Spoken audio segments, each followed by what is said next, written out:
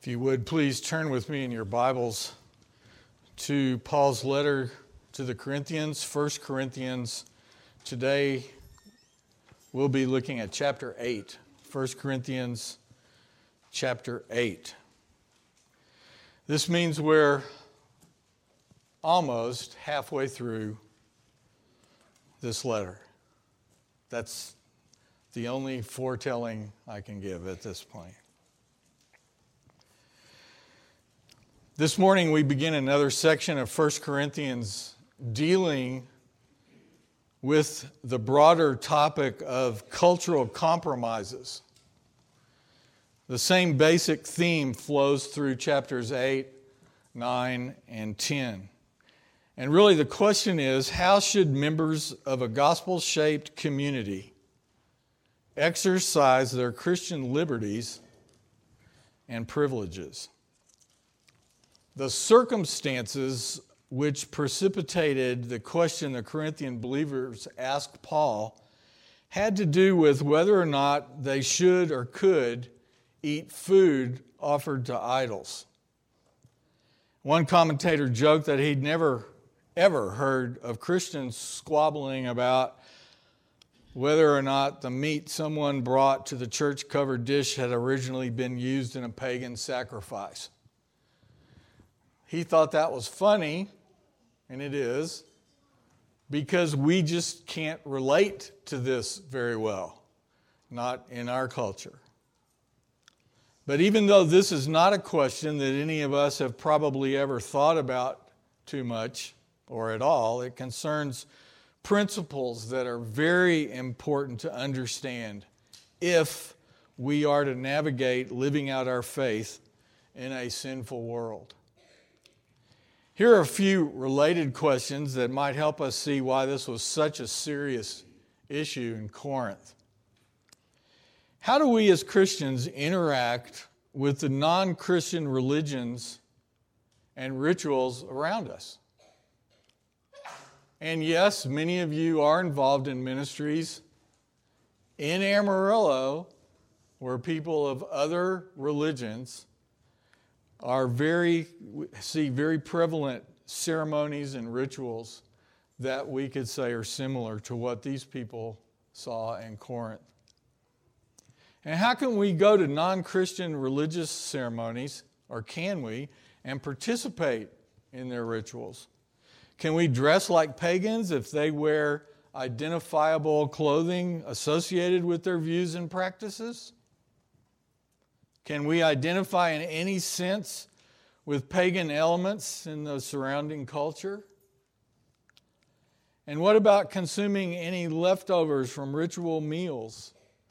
Is doing such a thing participating in paganism and a violation of God's prohibition of idolatry? Now, there's some background information that we've got to remember here. We've gone through background information every once in a while as we've gone through this letter so far. We need to again, because while we may understand why Christians should have nothing to do with idolatry, it's probably harder for us to understand how issues of food can be so directly connected to pagan practices. In the first century world, of course we know there was no refrigeration, which means any butchered animal meat had to be eaten soon afterward. And in the Greco-Roman culture, meals were commonly eaten in pagan temples or trade guild halls, dining halls, which were dedicated to pagan deities. And in these gatherings, a sacrifice to the deity in that temple or hall,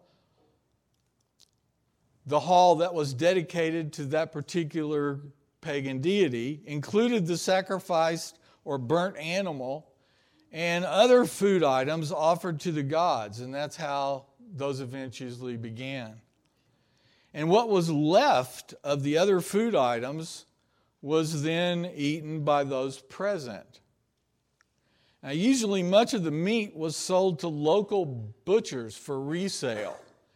And other portions were eaten by the priests and socially connected participants who were a part of these gatherings. Now, it was hard for upper Gentile society people to avoid these kind of meals and the gathering places they were held. Why? Why would it be hard for them to avoid? Because they were the centers of commerce, and they were the centers of social activities, and they were the centers of people connections.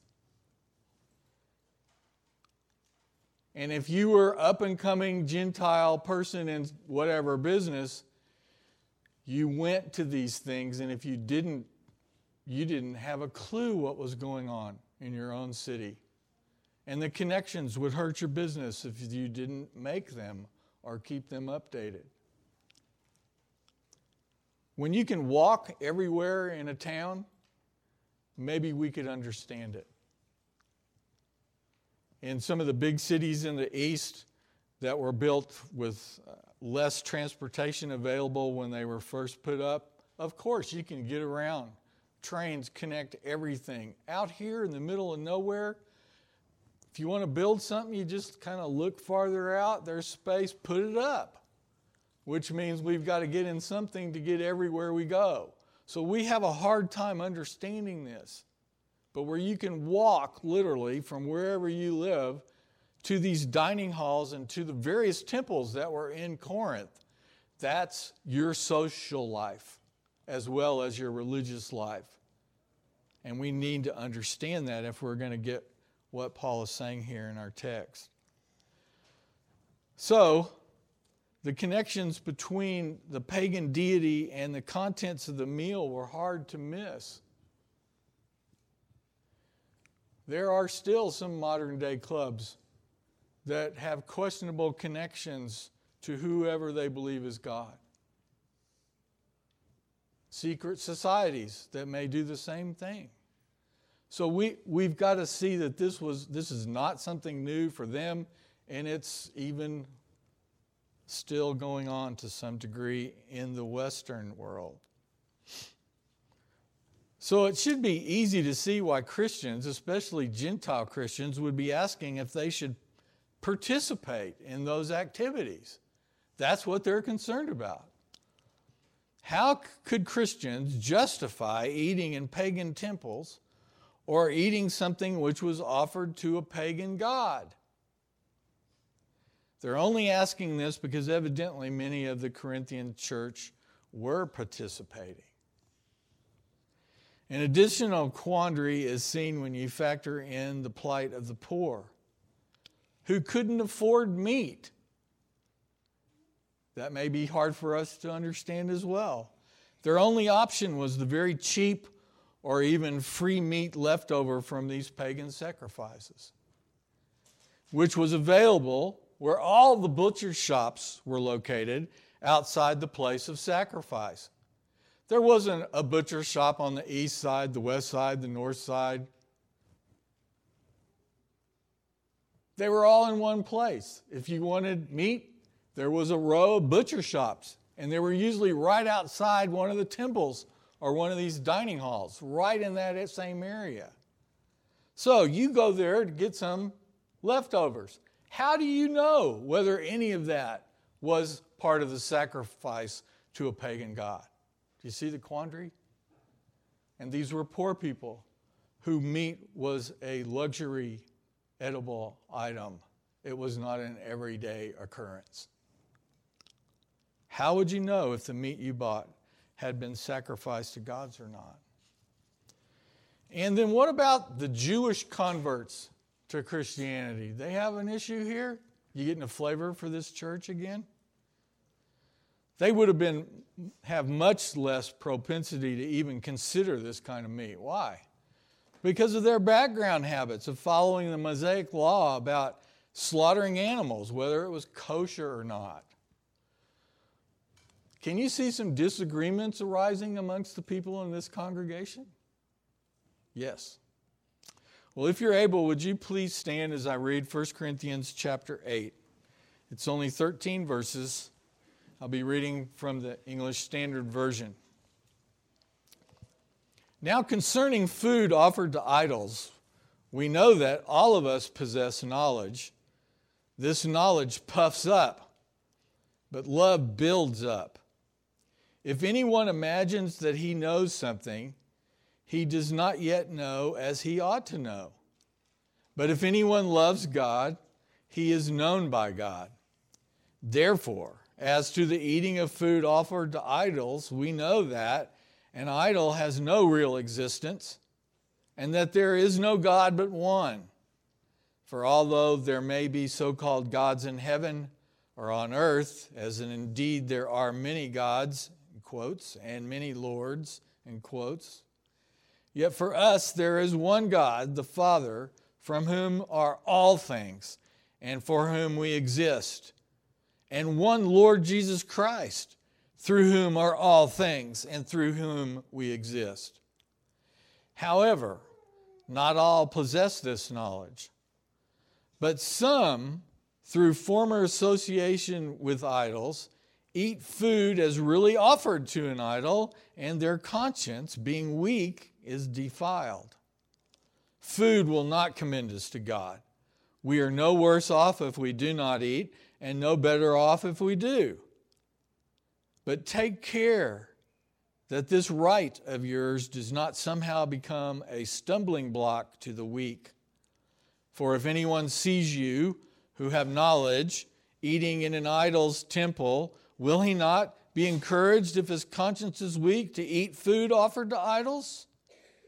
And so by your knowledge, this weak person is destroyed, the brother for whom Christ died. Thus sinning against your brothers and wounding their conscience when it is weak, you sin against Christ. Therefore, if food makes my brother stumble, I will never eat meat, lest I make my brother stumble. This is the word of the Lord. Thanks be to God. You may be seated.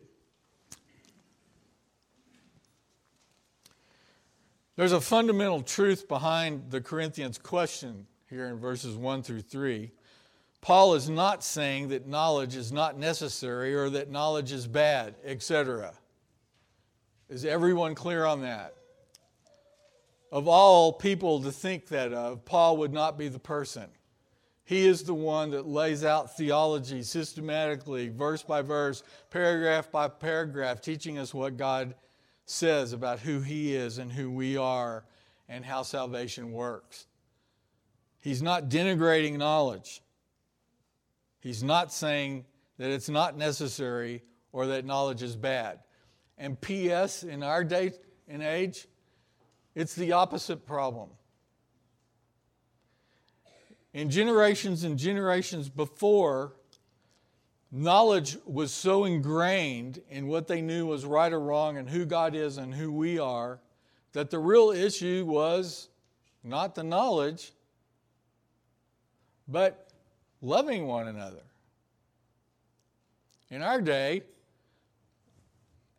we know less and less and less and less, which we're trying to deal with, hopefully, by the many teachers in this church. Because now, everybody just concentrates on what we're doing and who you talk to and let's meet together and I don't know what that verse means, but we'll just go ahead, on and on and on that way with less and less knowledge. So this is kind of an upside down situation, but it sure applies anyway to us. What he's getting at is that knowledge, when not used properly for the right reason, easily then, what does your text say? Different words here. Puffs up is one of the best because that's what it literally means. It's referring to being overinflated, swollen, distended. A perfect picture of pride. That's the way we are. This word is only used 6 times in the whole New Testament, all by Paul. 5 times here in 1 Corinthians. He's already used it earlier, and once in Colossians 2, verse 18.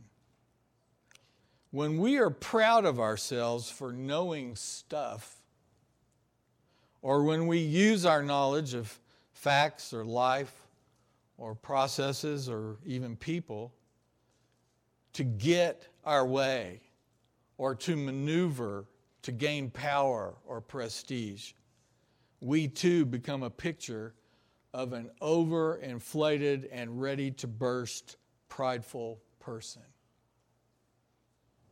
It's not a pretty picture. Even those whose knowledge puffs them up are reminded in verse 2 that they don't really know as they ought to know, Paul writes. Nobody knows everything they ought to know about anything. There's always room. But Christians who think their own opinions or self-sufficient knowledge allows them to live without a loving regard for their brothers and sisters in Christ, how are they usually described? Cold-hearted. They may know the facts. They may be the first to raise their hands and answer the questions, or to look down upon you and explain this or that or that. But if that has inflated them so much in their pride that they don't demonstrate love for their brothers and sisters in Christ, first and foremost, that is what Paul is going after in this passage. You know what they're in for? Those kind of people are in for terribly hard reality checks all through their life. Because the bottom line is, you may think that people think this about you because of what you know, but when they turn around, they have no respect for you whatsoever. If you've treated them horribly, or if you are arrogant, or if you display any of those kind of prideful attitudes. The contrast to puffed up or prideful knowledge is love, which builds up here. Love tempers knowledge in all the right ways when it's primarily concerned with first loving God. In verse 3, if anyone loves God, he's known by God, and God recognizes his own. So what's Paul's point? The goal of our faith is not knowledge for knowledge's sake. Hear me. Not for knowledge's sake. Most of us are way too lazy about learning it. That's not what this is talking about. It's talking about just getting knowledge so you can use it to increase or make your position more and more powerful, or you think people think you're smart, or whatever it is. It's not knowledge for knowledge's sake, but the goal of our faith is love for our brothers and sisters in Christ, because that's what other people see. That's what makes them ask the questions. What is it with those people? And you act in love based on your knowledge of who God is and what he's done for you. So true knowledge leads to humility, for genuine love for God flows from God's grace to us. So if humility and love are lacking, that person's knowledge has not been applied correctly. And this is humbling, and folks, that is a good thing, to be humbled. We will now see that many Corinthians do know the necessary truths about idols and food, but they are not combining that knowledge with a love for their brethren who are having a difficult time discerning these things. That's the picture of this church. The eating meat offered to idols issue was already a huge problem in the early church and was part of the questions actually taken to the Jerusalem Council 4 or 5 years before Paul even wrote this letter, but it was concerning a church over in Asia Minor, not one in Greece. And news traveled slowly, or incidents did. So this is kind of like a second part B, but this question was already answered by the Jerusalem Council in Acts 15. And there we read a summary in Acts 15, 28 and 29, where eating meat sacrificed to idols was one of the few restrictions placed upon Gentile believers by the leaders of the church. It was a huge issue. Can you see why they would say that? We encourage you not to participate. He was talking to Gentile believers. Why? Because they were so intimately attached to pagan deities, and it was so much a big part of their culture. This offers us some guidelines. And in Revelation 2, verses 14 and 20, the two of the churches that Jesus wrote to or spoke to or got sent to, Pergamum and Thyatira, they're condemned by Christ for tolerating these pagan practices in their midst. So we need to remember that too as we go through here. Now, there's two truths that many of the Corinthians obviously do know that we see in the second paragraph here, verses 4 through 6. In verse 4, therefore, as to the eating of food offered to idols, we know that. So you see what Paul has already done? He's finally going to answer the question, but he started off by giving some very important background info and reminding them of a few things. First, an idol has no real existence. And two, that there is no God but one. And all of us are saying, well, we know that. Well, let's see how it applies. The first truth is an echo of a section of Isaiah about the futility of idols and that they are nothing, is what Isaiah says. We read in Isaiah 41:24, behold, you, O idol, are nothing, and your work is less than nothing. An abomination is he who chooses you. And if you, in many other places, one of them is in Psalm 115, verses 4 through 8. Their idols are silver and gold, the work of human hands. They have mouths, but do not speak, eyes, but do not see. They have ears, but do not hear, noses, but do not smell. They have hands, but do not feel, feet, but do not walk, and they do not make a sound in their throat. Those who make them become like them, and so do all who trust them. That was rather a lengthy explanation that we probably got in the first sentence. The second truth that many know is that there is no God but one. And this is taken from the Shema in Deuteronomy 6:4. That started off a lot of their prayers. Hear, O Israel, the Lord our God, the Lord is one. And in verses 5 through 6, Paul elaborates concerning this second truth, and he emphasizes the importance of it. He writes, for although there may be so-called gods in heaven or on earth, as indeed there are many gods and many lords, yet for us there's one God, the Father, from whom are all things and for whom we exist, and one Lord, Jesus Christ, through whom are all things and through whom we exist. Did you notice any repetition there? We'll get to that in a sec. Notice that Paul affirms monotheism as clear as he can. And at the same time, he ascribes the same divine attributes to Jesus as he does to the Father. Namely, that Jesus is the creator of all things and one in whom we live. And these verses, then, we find in very basic form the affirmation that there is one God and that within the Godhead there is Father and Son. Paul's already written about the Holy Spirit earlier in this letter. Both of these points reflect what the Corinthians had written to him, that they know these truths. So why are they having a problem? Because working out what you know into your daily life in a mixed up, crazy, sinful world is hard.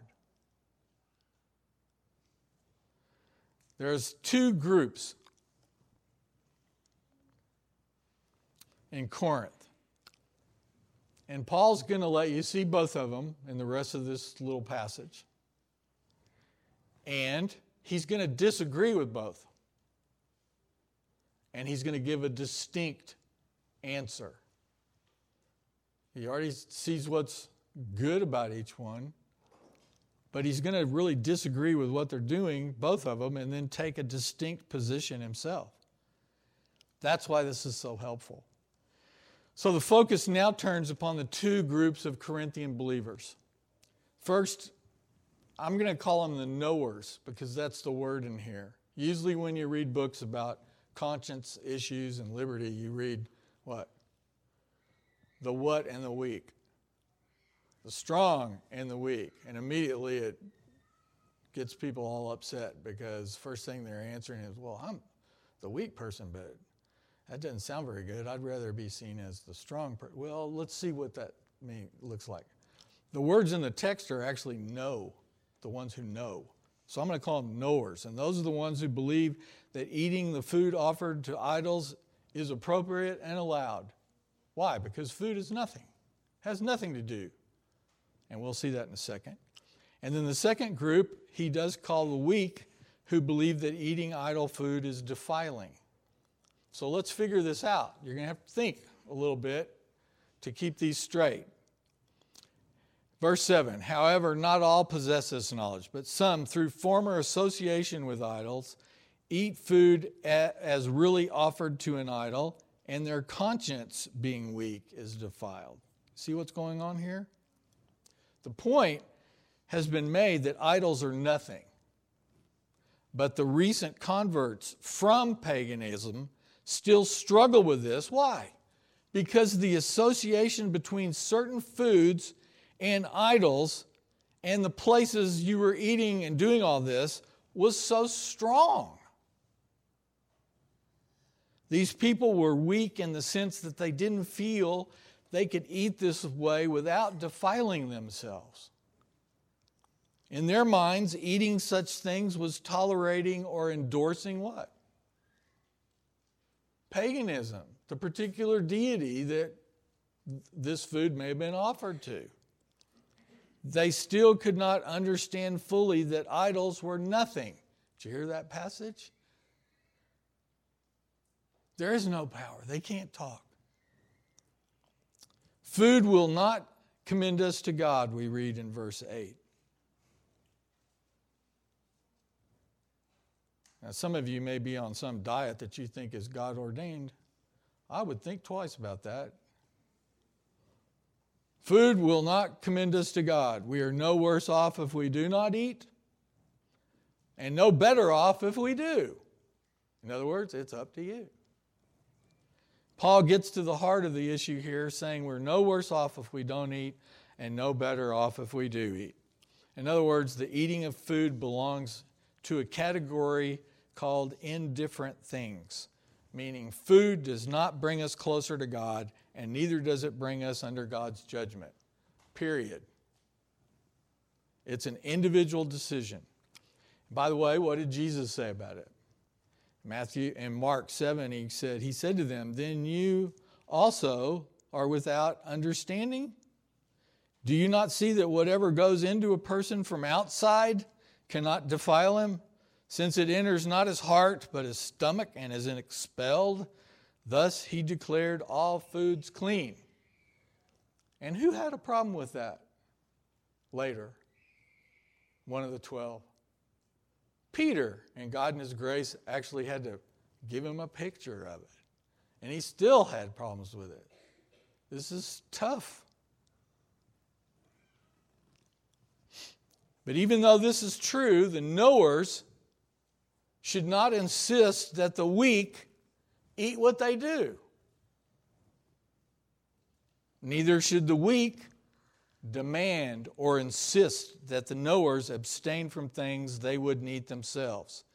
This is Paul's, I thought this was kind of funny. I'd never really seen this before, but several commentators said that Paul had a, quote, mind your own business doctrine. And it's true. I looked up all the verses where he talks about this, and it's very evident. Two of them are in Thessalonians. Mind your own affairs is how he says it. But, in verse 9, take care that this right, or liberty, is the way you could say that as well, NAS is liberty of yours. take care or be careful that this right or liberty of yours does not somehow become a stumbling block to the weak. For if anyone sees you who have knowledge eating in an idol's temple, will he not be encouraged if his conscience is weak to eat food offered to idols? And so by your knowledge, this weak person is destroyed, the brother for whom Christ died, thus sinning against your brother and wounding their conscience when it's weak. Who do you sin against? Christ himself. And here in verse 9, we find a very important caution, don't we? The knowers whose conscience is not bothered at all by this scenario know that idols are nothing. And so they must also act in accordance with love towards the weak brothers and sisters in Christ. Even though they know that the idol's nothing and the food doesn't make any difference.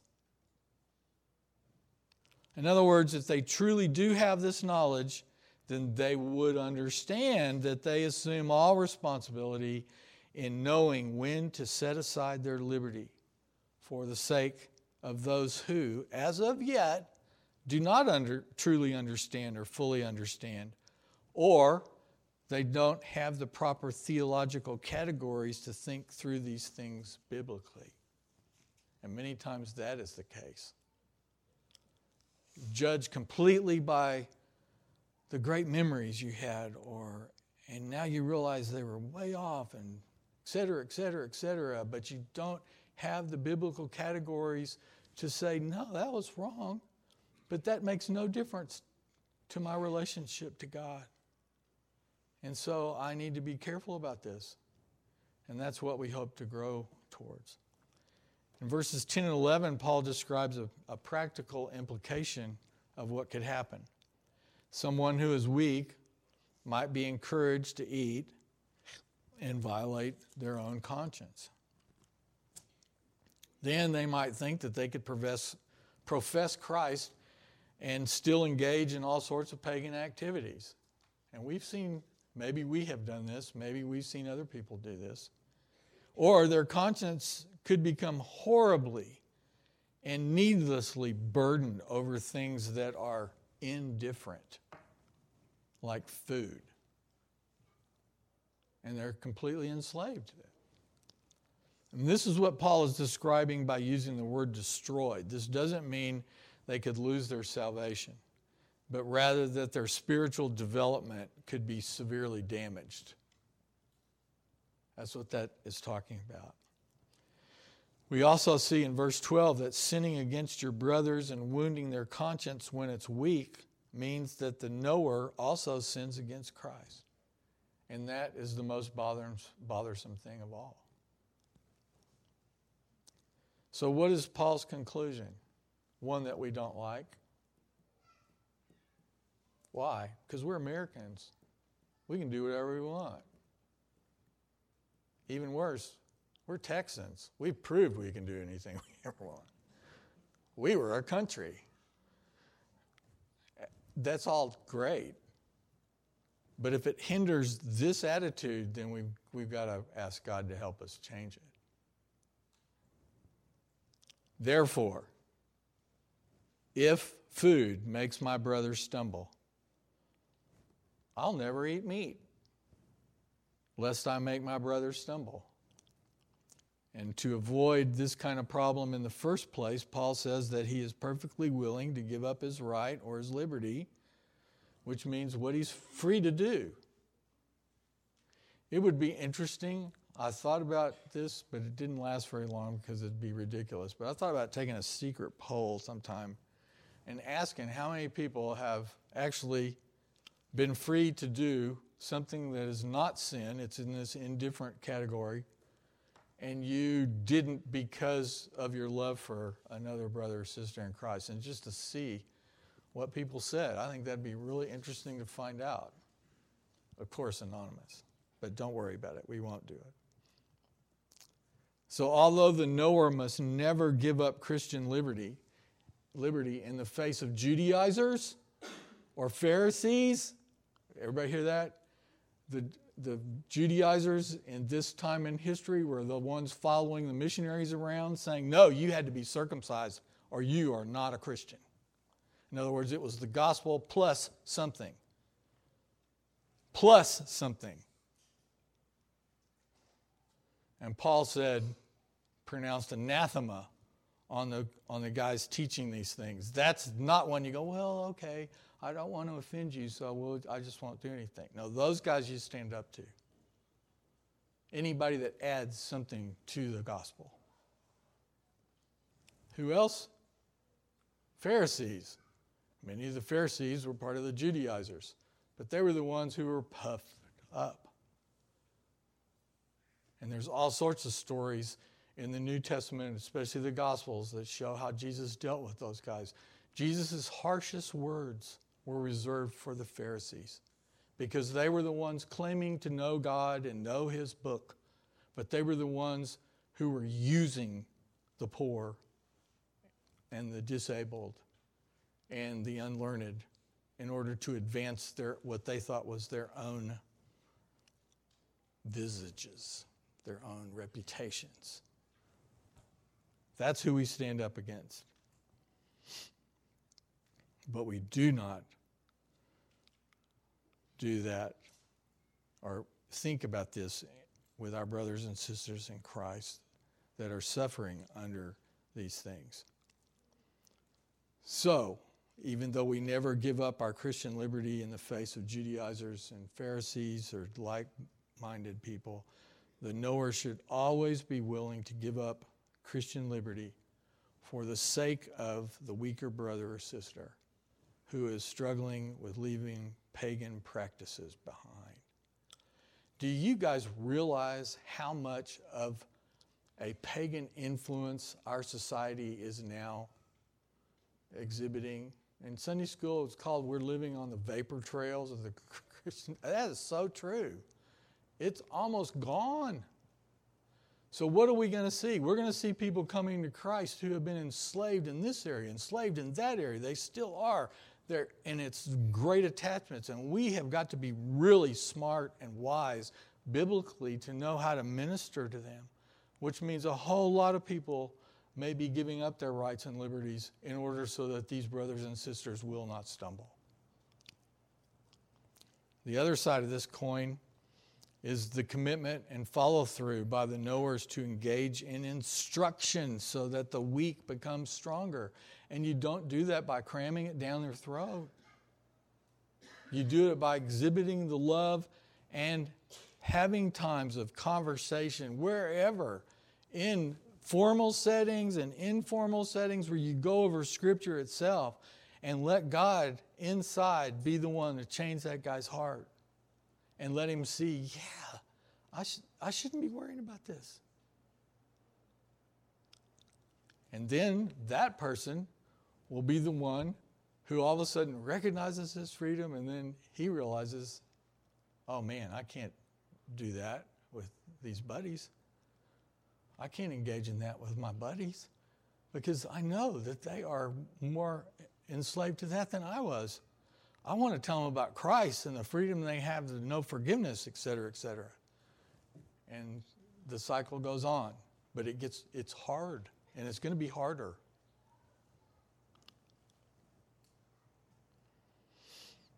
Let's pray.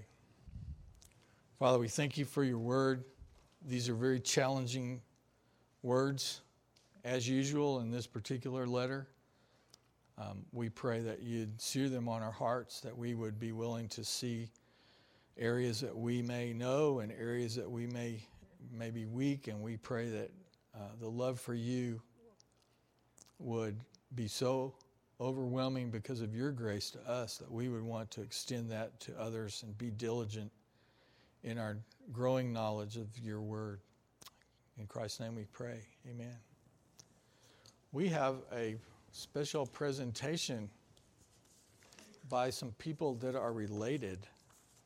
Blake, it's all yours.